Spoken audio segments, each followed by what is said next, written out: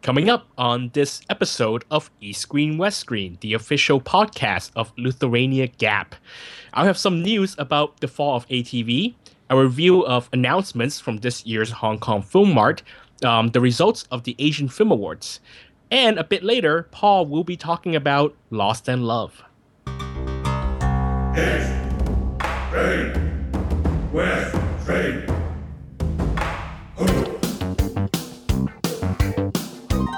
This is East Screen, West Screen with Paul and Kevin, where if films were food, they'd be full of it.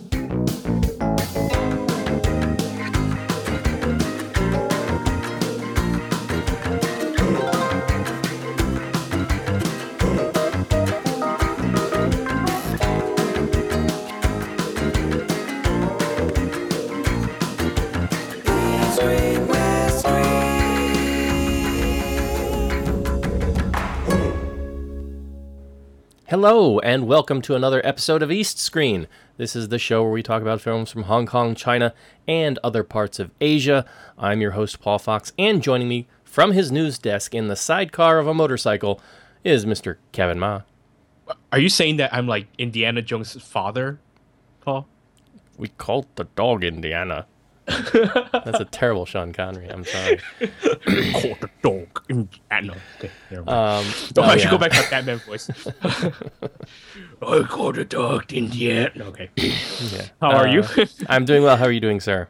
Okay, of course, I was incredibly busy at the Hong Kong Film Mart, and then I had the film festival, and of course, I finally was defeated from all the stress and all the work because I finally got sick this week. You know, it's going around. I've been sick this week too, and apologies to the audience. I may cough a couple times. I'll try and hit the mute button before I do, but yeah, there's been something going around.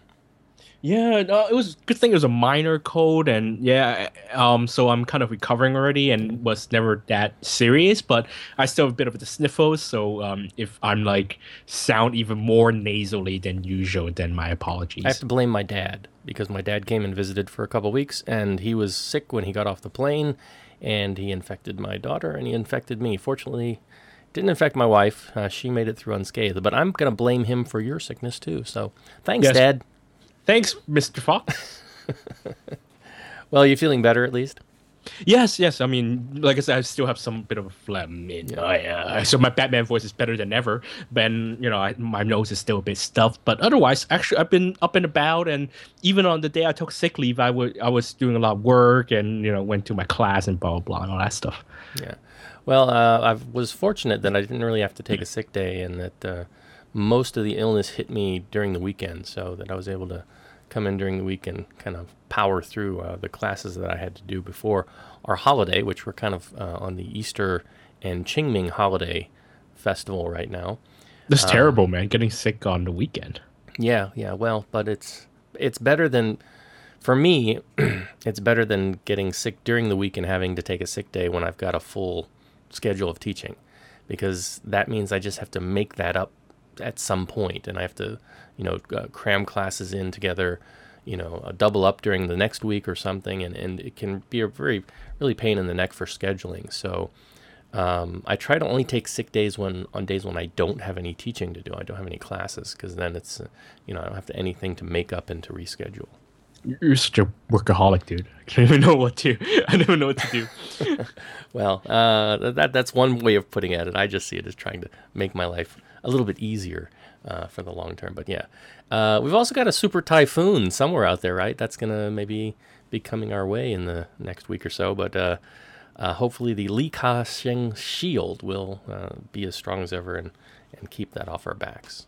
This is where you're going to play that clip where I go, damn you, Li Ka-shing. Maybe I'll throw the classic song in there for new listeners. You get a chance to hear Kevin's singing voice. Oldie but goodie, huh? Yeah. All right, so yeah, we've got a lot of stuff, a lot of news to get to because of all the Asian stuff that's been going on with regard to the movie industry, and Kevin's going to bring you that in just a moment. A little bit later, I'm going to be talking about Andy Lau's latest film, Lost in Love. But before any of that, let's throw it over to Kevin in his sidecar at the news desk.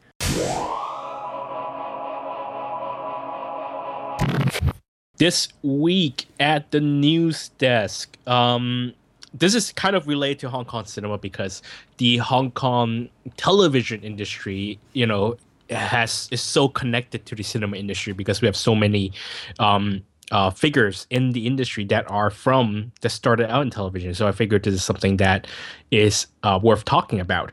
ATV, or Asia Television, or I think one's known as Rediffusion. Is it RTV? Or was that the one that closed down? Anyway, it's a 56-year-old television station, so one of the major television stations in Hong Kong. Unfortunately, the government has announced that it will no longer renew its broadcasting license this week. This comes after actually a very long mess involving Hong Kong television networks in the past 2 years or so, because the government had opened up the airwaves for new television stations. So, of course, that included PCCW's Now TV. They applied for one. Cable TV. You might know the parent company of Sundry Motion Pictures. So they also release films. And HKTV, a new television station created by Ricky Wong, who founded or who ran Hong Kong Broadband at one point. The one that people may remember was that HKTV was not granted a broadcast license, whilst the other two were, and that sort of attracted a lot of anger because ATV, Asia Television, is by far the weaker of the two television stations, and a lot of people felt that a television station that gets no rating do not have a reason to survive. And also the fact that Asia Television in the past decade or so has sort of become a very China-friendly, mainland China-friendly television station because of its investor, who goes by the name of Wan Ching. So about half a year ago, actually, the television station began having financial troubles. They started owing. They started missing payments of their employees' salary. They couldn't get new investors coming in, and actually, they were very, very close to bankruptcy. So on Monday, the television station announced that it was being bought by Ricky Wong, the founder of HKTV, which is now a internet television network instead of a traditional free-to-air television network. That Ricky Wong will be buying the company, or at least investing in buying up 50% of the stakes. That sent the netizens, going nuts because, oh my God, HKTV might be reborn as ATV. But on the next morning, HKTV and Ricky Wong actually wrote a statement denying that any of this was happening.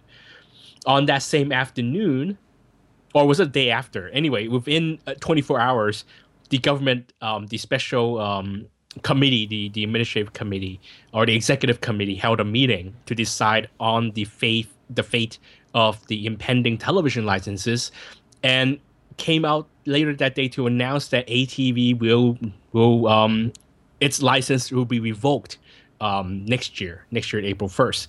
So now that pretty much spells the end of this 56-year-old television network, because the executive committee has said that there is no appeals process for its decision. So ATV might be better known as the place it once held stars such as Ken Chan was one of them, Clifton Cole, director, who has a show there currently. Many Hong Kong stars, actually. Actually, a lot of TVB stars you see right now were at one point at ATV. Chapman Toh is one of the major actors to come off ATV in the past decade. And I don't know, Paul, do you have any idea of Nina Paul Hei-ting? She is still currently an ATV contract actress. So actually, it plays a very important part in Hong Kong television history, especially back in the golden day in about 70s, when competition was much, much more fierce between TVB and ATV. So for television, especially since the new television stations are not ready to launch yet, the loss of ATV, which theoretically could broadcast for another year but may not have the funding to last for more than 4 months, it's kind of a sad thing because it's a death of essentially a very important icon in the television industry here in Hong Kong. But of course, a lot of people are cheering because, in a way, people felt that a lot of HKTV supporters felt that ATV shouldn't survive, and that because it is China friendly, and it got a lot of controversy when it did a editorial against the protest movement against the national education. So they are very pro establishment and very pro China. So it is good news for many pro Democrat supporters here in Hong Kong. Paul, do you watch ATV at all? I mean, I assume you're a TVB viewer. Yeah, most of the time we watch TVB. I watched, a couple shows on ATV. Like I've seen the what was the one you mentioned from the director? Clifton Cole? Clifton Cole. You know, he has like a director's series that they run on there on occasion where he talks about movies and things, and he has guests on. Right. And I've seen that, and there's a political show. I think it's on ATV from one of the stage directors locally. I think it's Matthias Wu. Yeah. And he had a political show on there, and he also had a TV segment for his East Wing West Wing drama that was carried over to like a short summer series, I think, on there, and I watched that for a while. But I haven't watched any of their dramas at all. It's really, I mean, I guess most people consider it kind of second tier. But they also have like TVB has 3 or 4 channels, right? They've got an HD channel, they've got their main channel, they've got their news channel, and then they've got TVB, what is it? TVB Pearl, which is like the English channel, right? And they have, ATV has a series of different channels too, and one of their channels was like old TV dramas, right? Yes, that launched I think 2 years ago. And so sometimes I'd sit down and I'd flip that on just to see some of the old faces that you were mentioning, and some of the really old dramas that you can't really find anymore. They even had a late night chat show that was hosted by James Wong, the very famous. He was a lyricist, lyricist, and of course host and actor, and he had a lot of huge stars on. And there's a very classic clip of Jackie Chan on that late night show with the couple of hosts. I think one of them is the author of the Wesley novel series. I Hong was very, very, very famous show. So in the heyday of ATV, it was very much known for, great, actually it had good television. Yeah, but I mean, it's to kind of put it into perspective, it's when you go out, if you go out to dinner, you go out to a local, Cha Chan Tang, like a dinner cafe, and the TV's on, it's on TVB, right? You go out in the streets and like the little guys selling newspapers and the newsstand's got a TV on, it's on TVB. Every TV you pass by pretty much is going to be on TVB. That is just the dominant thing. And when if you to think about it, for those folks who out there who maybe aren't familiar with TV dramas, TVB is the carryover from Shaw Studios, basically. It's run primarily by Mona Fong and the legacy estate of Run Shaw. So that's kind of the historic legacy, and it's the dominant powerhouse, and it has been for a long, long time. And actually, even though a lot of people complain about the deterioration of quality of programming on TVB, and many people complain about this, ATV is even worse, which means that no one wants to watch ATV here in Hong Kong. So it was really a matter of time that the lack of viewership, and that means lack of advertisers, and will lead to financial problems despite the injection of these mainland money. But when we look at the overall decline in the TVB quality in terms of like the writing and the repetitiveness, of a lot of what's coming out, in part it's because they got no competition, right? And this was the big thing of HKTV coming out, because one of the things that they were really trying to promote a lot and market a lot was they're going to be using high definition cameras, and they're going to be shooting with a film look, so it's going to look more like TV shows like 24 and stuff that you see in the States. and they were really trying to sell the technical production side of some of what they wanted to produce and put out there. And actually, some of the people that I know that have watched a couple of the dramas online, you can view them on the HKTV app, said they're really pretty good in terms of the writing and the the stories. So it's a shame that there's just not more competition, because without the competition, TVB can just be as the quality can just go down because they've got nobody to work against. And TVB, of course, has worked very hard to squash competition, including HKTV. But that's another topic for another day. Yeah, indeed. Next up, so the Hong Kong Film Mart was last week. Actually, it feels like it's been forever already. But anyway, that was and so of course Hong Kong Film Mart is the best time for local film companies to roll out their big lineup announcements, and I went to a few of those. So here's a quick roundup. I'm not going to go over every single project, but there were three major actually four companies made major announcements. The first one up is Emperor Motion Pictures. In addition to Two Thumbs Up, the action comedy that opened this week, they also announced Dante Lam's To the Fore. That's FORE, not The Four, the Gordon Chan film. This is the bicycle racing drama that was actually announced last year at Film Mart. Now Emperor has reviewed a teaser.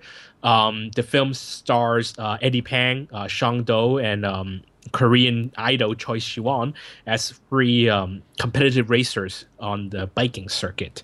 In addition, there was also a local comedy drama, kind of a low-budget one called Happiness, starring Kara Hui as a middle-aged woman with Alzheimer's who takes in a homeless young man, and they kind of bond over some kind of parent-son relationship. And that looks pretty interesting. It's a directorial debut of a director named Andy Lau. I guess this one will excite a few people. Jackie Chan and Karina Lam are reuniting for a film. They first worked together on July Rhapsody, I think, 13 years ago. They'll be reuniting for a film called Heaven in the Dark. Jackie Chan will play a pastor who is charged with sexual harassment after sharing a kiss with a woman played by Karina Lam. This will be the feature film directorial debut of Karina's husband, Steve Yuan. After the success of Sarah, director Herman Yao and Chapman Toh, producer, will reunite for The Mob Fathers, which is a comedy about a triad election.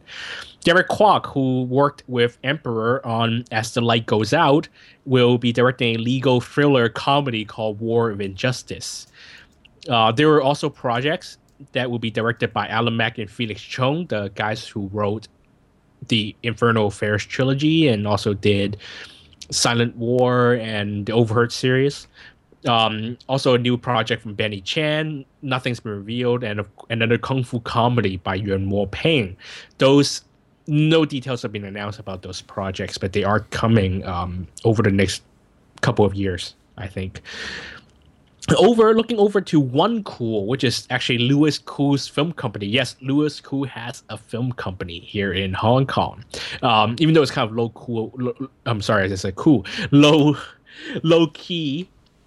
key about it. They held another press conference during Film Mart, and of course Louis Koo was not there, even though he was at like 5 different press conferences that day.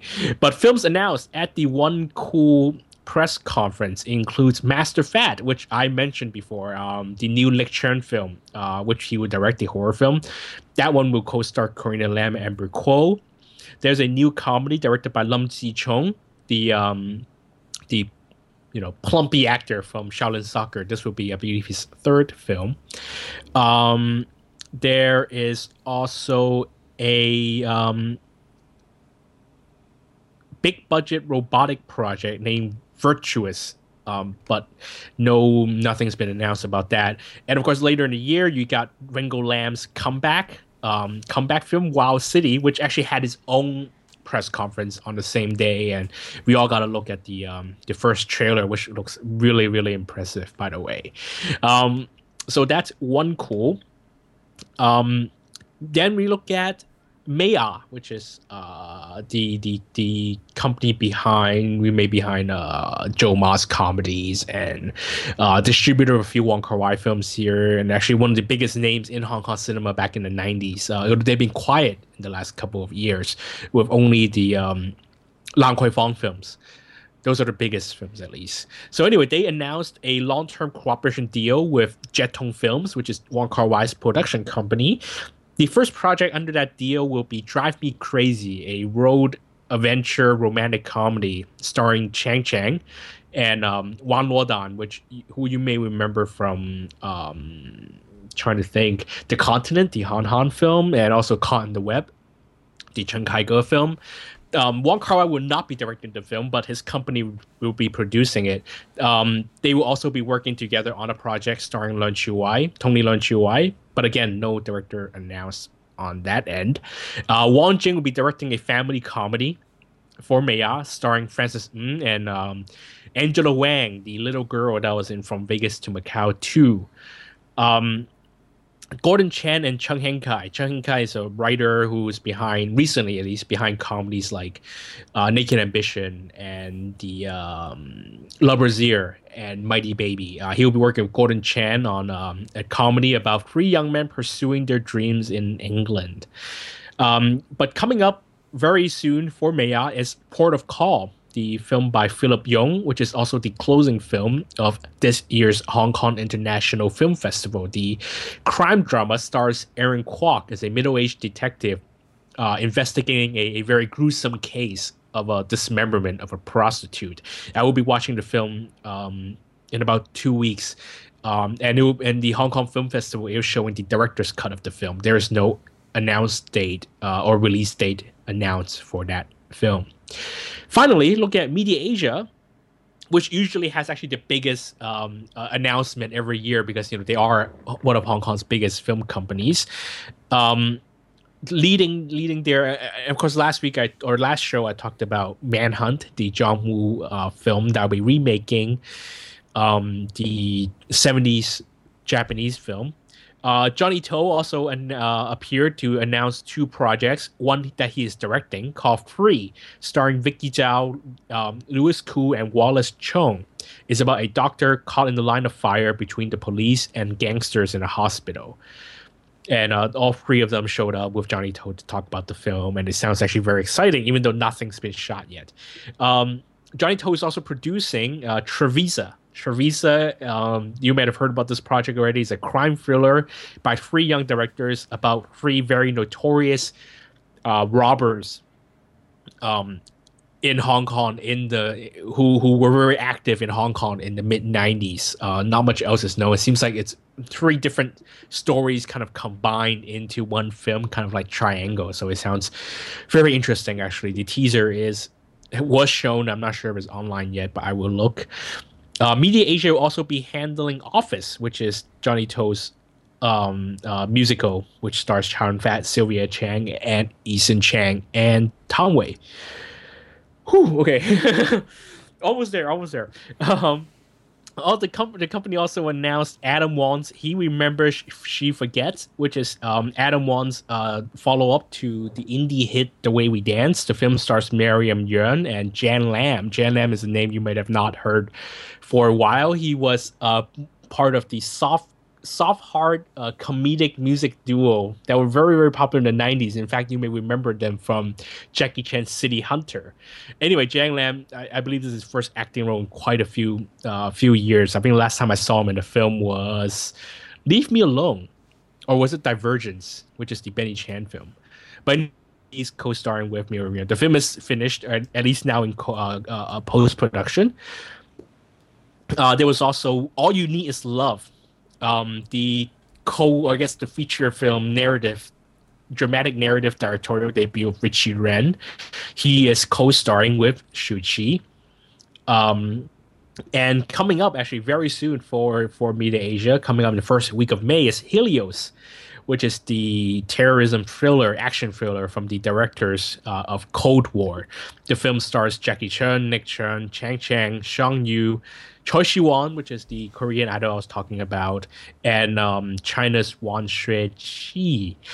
Whew, that's it. Okay, so yeah, quite a few productions coming up this year, and hopefully we'll see some of these before the year is out. Just a couple quick addendums. Jan Lam, if you've seen any of the McDowell films, he's usually doing a voice in those, and he had a cameo in Hello Babies last year as a yoga instructor or something, in that short scene. So he pops up every now and then, but mostly I just remember him. He's almost in, I think he's in every one of the McDowell films. He's doing a voice or he's doing some narration. He does the voice of Adult McDowell, essentially. Yeah, that's right. Yes. And finally, you have a little bit of news about the Asian Film Awards for us, right? Yes, the Asian Film Awards also held last Wednesday night in Macau. As expected, because China was the country with the most nominees, China ended up winning a lot of the major awards. In fact, Chinese films, or Chinese/Hong Kong, but let's face it, those Hong Kong films are all co-productions anyway. So Chinese films winning 10 out of 14 categories at the Asian Film Awards. Lo Ye's Blind Massage, a really excellent drama that played last year in Berlin, and I cannot recommend it enough. I felt it was one of the best Asian films I saw last year. It won Best Picture and Best Director for Lo Ye. Sorry, not the Best Director. Sorry, it won Best Film and Best Cinematography, which both very well deserved. Dao Yinan's Black Coal Thin Ice, which won the Golden Bear last year in Berlin, also won 2 prizes, which is Best Screenplay and Best Actor, Liao Fan. And Hui won Best Director for the Golden Era, repeating her feat at the Golden Horse Awards last year. Bae Doona, Korean actress, won Best Actress for A Girl at My Door, another excellent drama from South Korea, very understated film. I interviewed Bae Doona last year, actually, in Cannes, so you could look up that interview on Film Business Asia. Another Best Actor went to Liao Fan. What else? Gone with the Bullets, the Zhang Wen film, actually won the most number of awards. It won a total of 3 awards, but they were all technical awards. So in a very strong year for Chinese cinema at the Asian Film Awards. Unfortunately, that kind of overshadowed other really great films from other countries, but yeah, what can you do? This is the way award season rolls, right? These were very popular wins and very well received films. So good for them. All right. Well, I think that's going to wrap it up for Kevin at the news desk, and we're going to take a short musical break, and we'll be back to talk a little bit about Andy Lau's movie Lost and Love.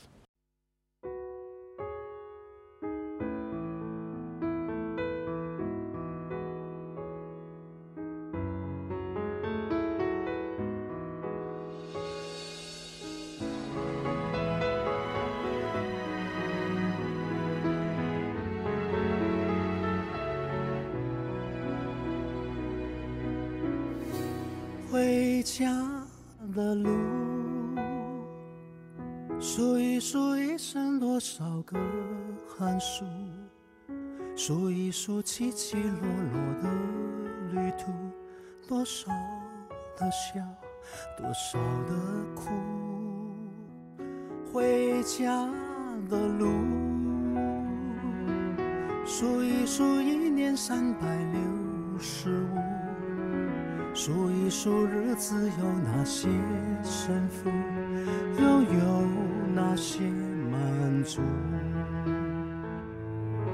回家吧，幸福。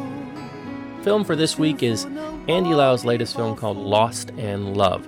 This is a film coming from China by director Pang Sanyuan, this is her first feature film on the big screen.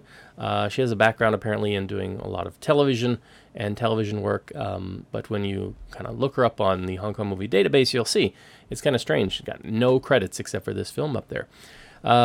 So this is a story similar to our film last week, Little Big Master, where it's based on true events. And the film maps out the plight of Lei Zequan, played by Andy Lau, who's been on the road for 15 years hunting for his son, who was abducted as a baby in 1999.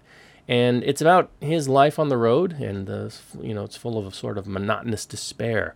But things take a turn when he encounters Zheng Shuai, a young mechanic who was also an abductee early in his life. Intrigued by Zequan's plight, he tags along with him to help with his search as he goes to his next destination. And as they spend more time on the road, though, it turns out that it might be Lei Zequan who's going to help Zheng Shuai to find something that he himself has lost. So that's the film in summary. And if you've seen the trailer, you get that this is going to be a heavy film going in. And those kind of films kind of put me off. And a lot of times a film, if it looks too heavy, I may not even want to go to the cinema to engage in. I might just want to save it for, home video where I can cry in the comfort of my own living room. But this is an Andy Lau movie. Andy Lau is, he's my go-to guy for Hong Kong cinema. He always has been. And this is, his first sort of central starring role since 2013, when he had a bunch of stuff. He had, what did he have? Switch, Blind Detective, and Firestorm. Last year, he just did a couple cameos. So it was good to see him come back to, being a central character again. And I decided I need to get out and see this. And I was kind of surprised because it's a heavy movie, but it's actually a little bit lighter than you might expect, at least from what you're shown in the trailer. And the interesting thing is that I thought that this was going to sort of tell this whole long sweeping arc, of how Andy Lau's character, loses his child and, his whole, journey throughout the 15 years. But actually, no, it's set in kind of modern day. And the film starts off by paralleling a search for a little girl who's been abducted, and this mother who's very sort of distraught. And at the same time, we are kind of introduced to Andy Lau's character as he has kind of been on the road for all this time, this sort of elderly man who's given his life to just driving around on a motorcycle from Chinese city to Chinese city, handing out flyers, saying very little, eating very little, big sign, big flag with the image of his infant son, the last image that he had of him on his motorcycle, and trying to get the message out, trying to get any information, hoping that fate will somehow intervene and reunite him with his son. And the reality is, and people, approach him and say, look, your son's been gone. He's like 17 now. He's not going to know you. He's grown up somewhere else with someone else. He's not going to, he's not going to recognize you. He's not going to accept you as, his father. He's with another family. But despite all this, he just kind of keeps going day by day by day by day. And it's that kind of, that you get the true sense of the tragedy here. But thankfully, the way that this story works is because it's done in the parallel of this current abduction, we don't have to rely on this sort of long, arduous trek of this character's 15-year journey. He tells it in bits and pieces, and you get to understand what's happened. And it's really delivered through Andy Lau. The emotions of his voice, the emotions on his face and his characterizations, his body language. This is really a movie that he carries, and you can see the weight on this character, and it just comes across so visually strong in this film. This is, as I look at the Andy Lau here, and I think of, the Andy Lau that I started out watching in things like, Wong Jing movies, How to Pick Up Girls, and he wasn't in that one, but like Romancing Star 2 and stuff like that. And thinking how far he's come, over the decades as an actor, from starting out as just this young idol celebrity singer to doing the kinds of work he's doing now. And yeah, he does have the occasional, bomb like Switch, but to do something like this or A Simple Life, and you see these different sides that he goes to. He's not always saying he's at a stage now where he's like, he's okay with playing a role like this. He's not always needing to be the cool guy anymore or the action hero anymore. And for me, it's very, very nice to see him mature into these roles, these variations that let him tell stories in a different way. That he doesn't always have to be, the action guy who saves the day, or the cool guy with the gelled back hair. And I think a lot of other actors who are maturing now, I won't mention any names, they could take a page from Andy's book and start to challenge themselves with some roles that are a bit varied, I think. They do well to do so. So the story is very nicely interwoven in the way that it tells this character's tale without really going through lots of arduous flashbacks or, spending the movie in sort of this long linear narrative to get us to the present day. The interesting thing, though, is that this movie becomes a road trip movie. And I was not expecting that. You look at the trailer and you just think it's about this character, but no, it's a road trip story, basically. And it's an interesting one because it's a motorcycle story. Not something you expect to see in China, right? You don't expect to see, this isn't like, bikers and the Hells Angels or anything like that, but I think Americans have a sense of, motorcycle road trip stories. There are movies you can point to with this kind of thing. And this is a very different kind of tale. It's a very uniquely Chinese tale, but it's one that I think works very, very well. It just kind of threw me for a loop for a little bit because I really wasn't expecting that. And it does there are moments that make this film a lot lighter, which I think is very, very needed given the subject matter of what it's doing. The film also very nicely demonstrates the capacity of what we call the human flesh search. Right? If you're not familiar with this term, this is the term that they often use over here when you're trying to find out information about anything, and you basically turn to the netizens, you turn to the web, and through forums and postings and social media, basically, trying to get out bits and pieces of information. And they really convey that nicely here, that, Andy Lau, he's this older man, but he's still using these resources to try and assist himself and other people that he kind of meets along the way. And while he doesn't directly interact with the parallel story that's going on, he does kind of take up the challenge at one point. And the two stories come very close to intersecting and almost tragically so in some ways. But it serves to sort of parallel the idea of what he's gone through over this period. It's a really small cast too. You have, for example, Sandra who plays just a terrible woman, a baby trafficker basically, and she's got a very small role. You only see her in a couple scenes. Tony Leung Kafai is a police officer. And he's got a very nice, interesting exchange with Andy. There's a young Chinese actress, if I say her name correctly, Li Ya-se. She's been in a couple of films you might have seen from last year, such as So Young and Up in the Wind, and she's got a really tiny role here, but a significant one. But really, it's about Andy Lau and his co-star. Jingbo Ran, who plays this young man that he meets when he needs a motorcycle repair, and this young man tells him that he was an abductee, and that he has very faint memories of his parents and growing up with this foster family basically that he was sold to, and wanting to know more about himself and who he was, and so he gets intrigued with Andy Lau, and I guess in a sense he starts to look to him as a sort of father figure, wishing that his own parents had the same kind of diligence that he sees in Andy Lau's character as he's going on this unending search all these years, and so he sort of tags along, and it sets up this sort of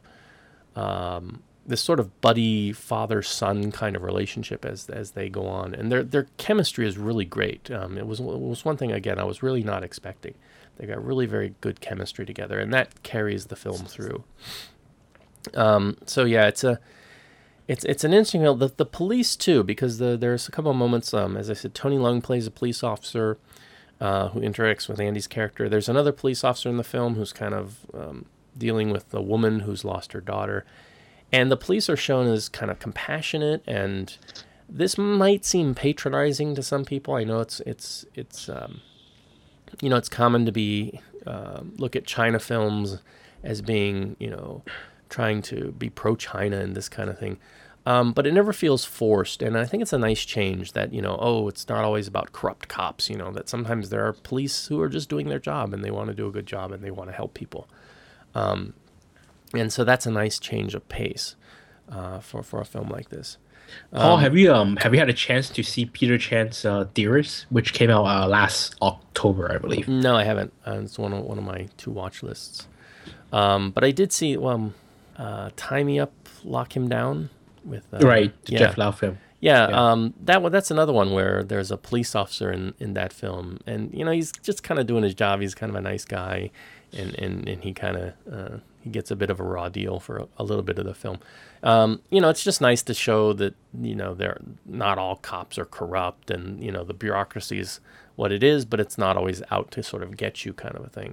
Well, I highly recommend, if you're looking for more fair depiction of policemen in China, I highly recommend a film called Beijing Blues. It won the Best Picture at the Golden Horse Awards actually 2 years ago, but it's a very cinema verite, realistic portrayal of a policeman just really trying to do his best in Beijing, because he's mostly in charge of not serious felonies, but like con artists and pickpockets and things like that. And it kind of shows him being worn down eventually by these petty crimes and the endless strings of petty crimes, and of course still trying to do his best. And I think it's a very interesting film to be made under the current or system, the censorship system in China. The fact that it passed, it's a very, very fair depiction of policemen in modern China.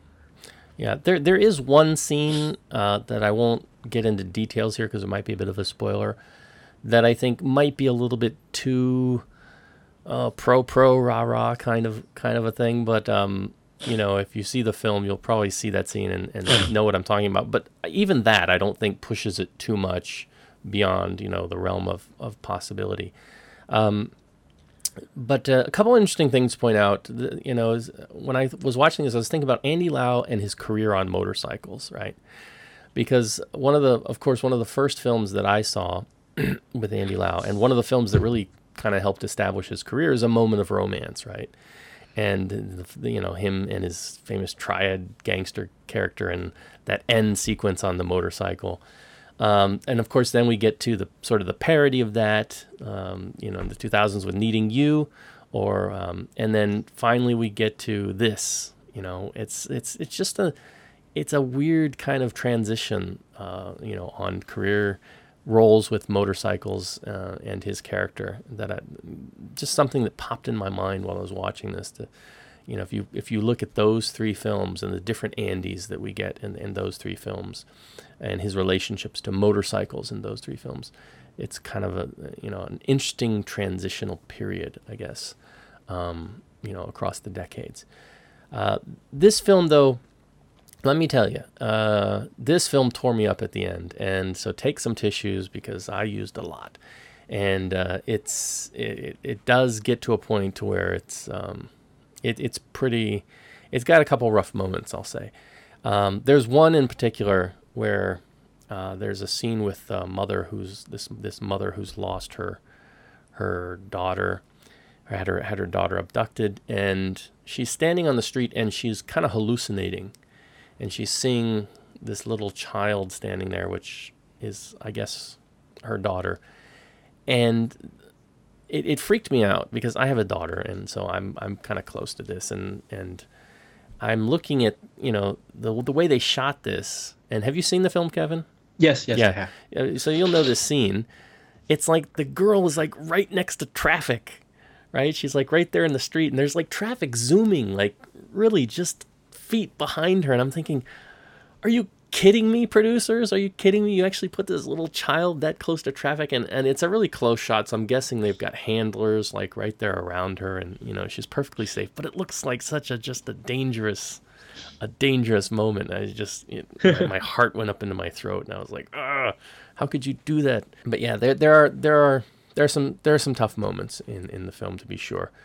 And the interesting thing though is that there's also a strong Buddhist message at the end, and it's a very sort of enigmatic message, but it's also somewhat telling in that sense of that it doesn't give you any answers, but it kind of does. And I'm wondering how much of that bit, because it's really the final bit of the film, that Andy actually, if he had any direct influence on that, because he's a big Buddhist. I mean, there was a big article in local papers, I want to say a couple weeks ago, where he was basically coming out saying that, his daughter, he's pretty much a strict vegetarian now, and his daughter has not had any meat, and he's had a strong Buddhist message in other films. Go back to look at things like Running on Karma, for example. So it's not something that's totally foreign here. So I'm just wondering if that's coming about by something that he wanted to put in there, or that's just coincidence. But it's an interesting sort of coda to the overall film. I also want to talk a little bit too about the visuals, because when you look at this film, and you can kind of see this in the trailer, it looks like China. And it looks like China today. That is, it's not beautifying China. China's got issues with pollution. If you've paid attention to, media, they've got this big thing with Chai Jing's documentary, Under the Dome, going on right now. And so there's a lot of focus on pollution. And, so it's not beautifying China, but it really does have some very nice scenery and some very interesting places that, while not particularly pretty or cinematically beautiful, are shot very, very well. And so it's got some very nice and some very slow cinematography. I mean, this film takes its time. It's got slow shots. It's not doing quick edits. And it's not a film with a whole lot of dialogue either. It's more about, these character moments and them using their skills to show emotion rather than say a lot of emotion. And I really appreciate films that are much more quiet in terms of the overall tone and what they're doing with that kind of thing. So it's a really nice film to look at. And I think that this will probably be a film that I would definitely want to see again on Blu-ray when it comes out. The other thing, though, is that this is definitely award bait. And you kind of got to point a finger at it and go, yeah, okay, it's definitely award bait. Andy's going to be up for an award next year. But it's just awesome, and Andy's awesome in it. So, as I said, it's very nice to see him in a very mature role like this, and, really shouldering it very, very well.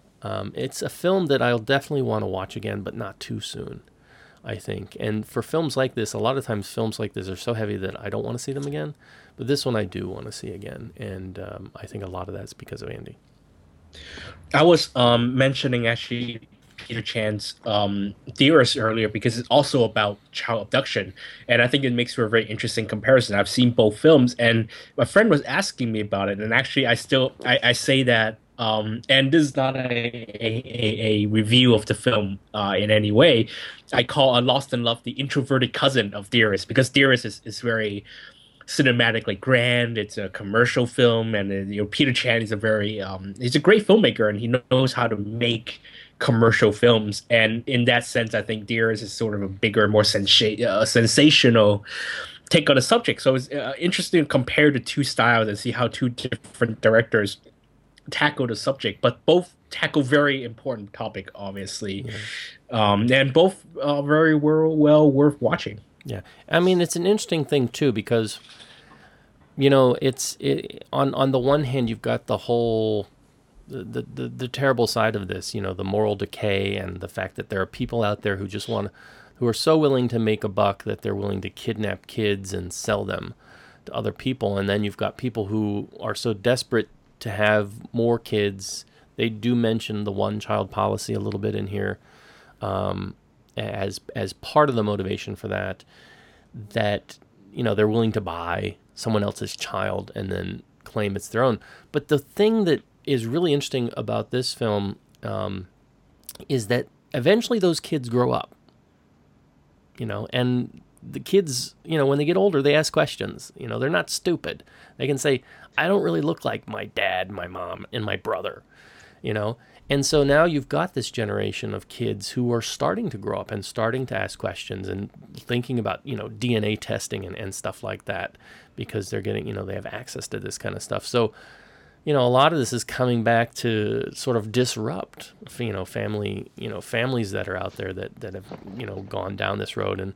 And hopefully there'll be more stories of reunions and things where, kids can, by asking questions. Because like I said, a lot of this is about the human flesh search aspect and people going online and asking questions and getting social connections about this person knows this person and this person knows this person and this person remembers something, and then finding these connections and uncovering the truth of a lot of this stuff. And I think that's a very, very interesting aspect. And it's now, starting to come home to roost, because a lot of this is just indicative of, the let some get rich first policy that has been a driving force in China. And it's unfortunate that it's led people to just want to get rich to the extent where they're willing to, break up families and be terrible to little kids. This is perhaps not the worst thing. I mean, there are stories out there of, there's a terrible story from a couple years ago. If you follow China news at all, you probably heard this, but there was like somebody attacked a kid in his own front yard, a little boy, I think, and like dug out his eyes to sell them, and so the kid, right there, the kid's still alive. I think that the community came together and some doctors came in and did some gratis work and I don't know if they did optic transplants on him or if he can see again or what happened, but it's just terrible that people were so desperate for money that they'd hurt a little child whose life's not even begun yet. But unfortunately, that's the nature of the world we live in, which is kind of crappy. But this movie is not crappy, so if you get a chance, please see it, because it's definitely worth your time, and it was definitely worth my tears. So take some tissues.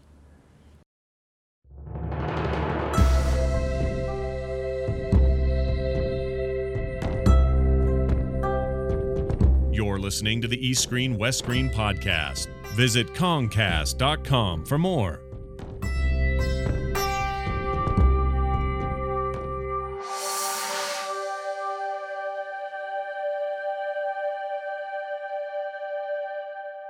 Well, I think that's going to do it for our episode this week.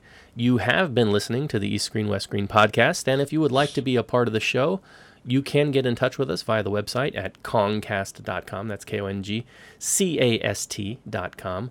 Or you can follow us over on Twitter. It's twitter.com/Kongcast. You can find us over on email, too. You can email us directly at eastscreen@gmail.com. But I also urge you to keep up with Kevin and all the writing and reporting that he's doing over at FilmBiz Asia. So, Kevin, how can folks keep up with what's current and what you're doing? Several ways. You can find me on Twitter. That's at Golden Rock, The Golden Rock, sorry, TXE, GOLDENROCK. The Golden Rock. You can also read my reporting work over on Film Business Asia. That's www.filmbiz.asia. Or you can email me at kevin@filmbizasia.com or filmbiz.asia. Yeah. All right, that's great. And no, he will not give you free movie tickets. So I will not give you free movie tickets. I will not give you screeners. I will not give any. The only thing I'll give for free is a reply email for free, maybe. A quick word, by the way. Actually, movie-related news.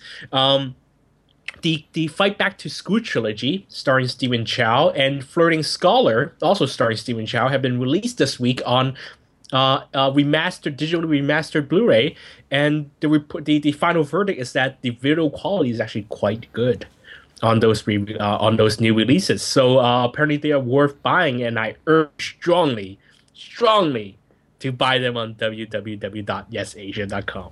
All right, there you go, folks. Yeah, we've been, talking about this over on the Podcast on Fire network. So let me throw a little bit of love their way. If you're not familiar with that show, you should be.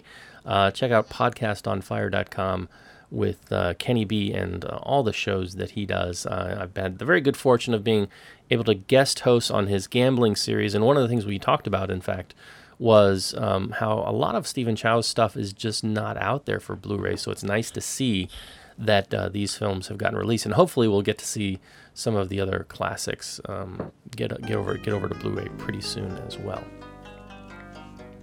All right, folks, I think that's going to do it for this show. Next show is going to be episode 160, and so, yeah, please tune in for that. All of that and more on our next show. Until then, this is the East Screen, West Screen podcast saying, don't take your eyes off the road or your kids, and we'll see you next time. See you next time, everybody. Talk.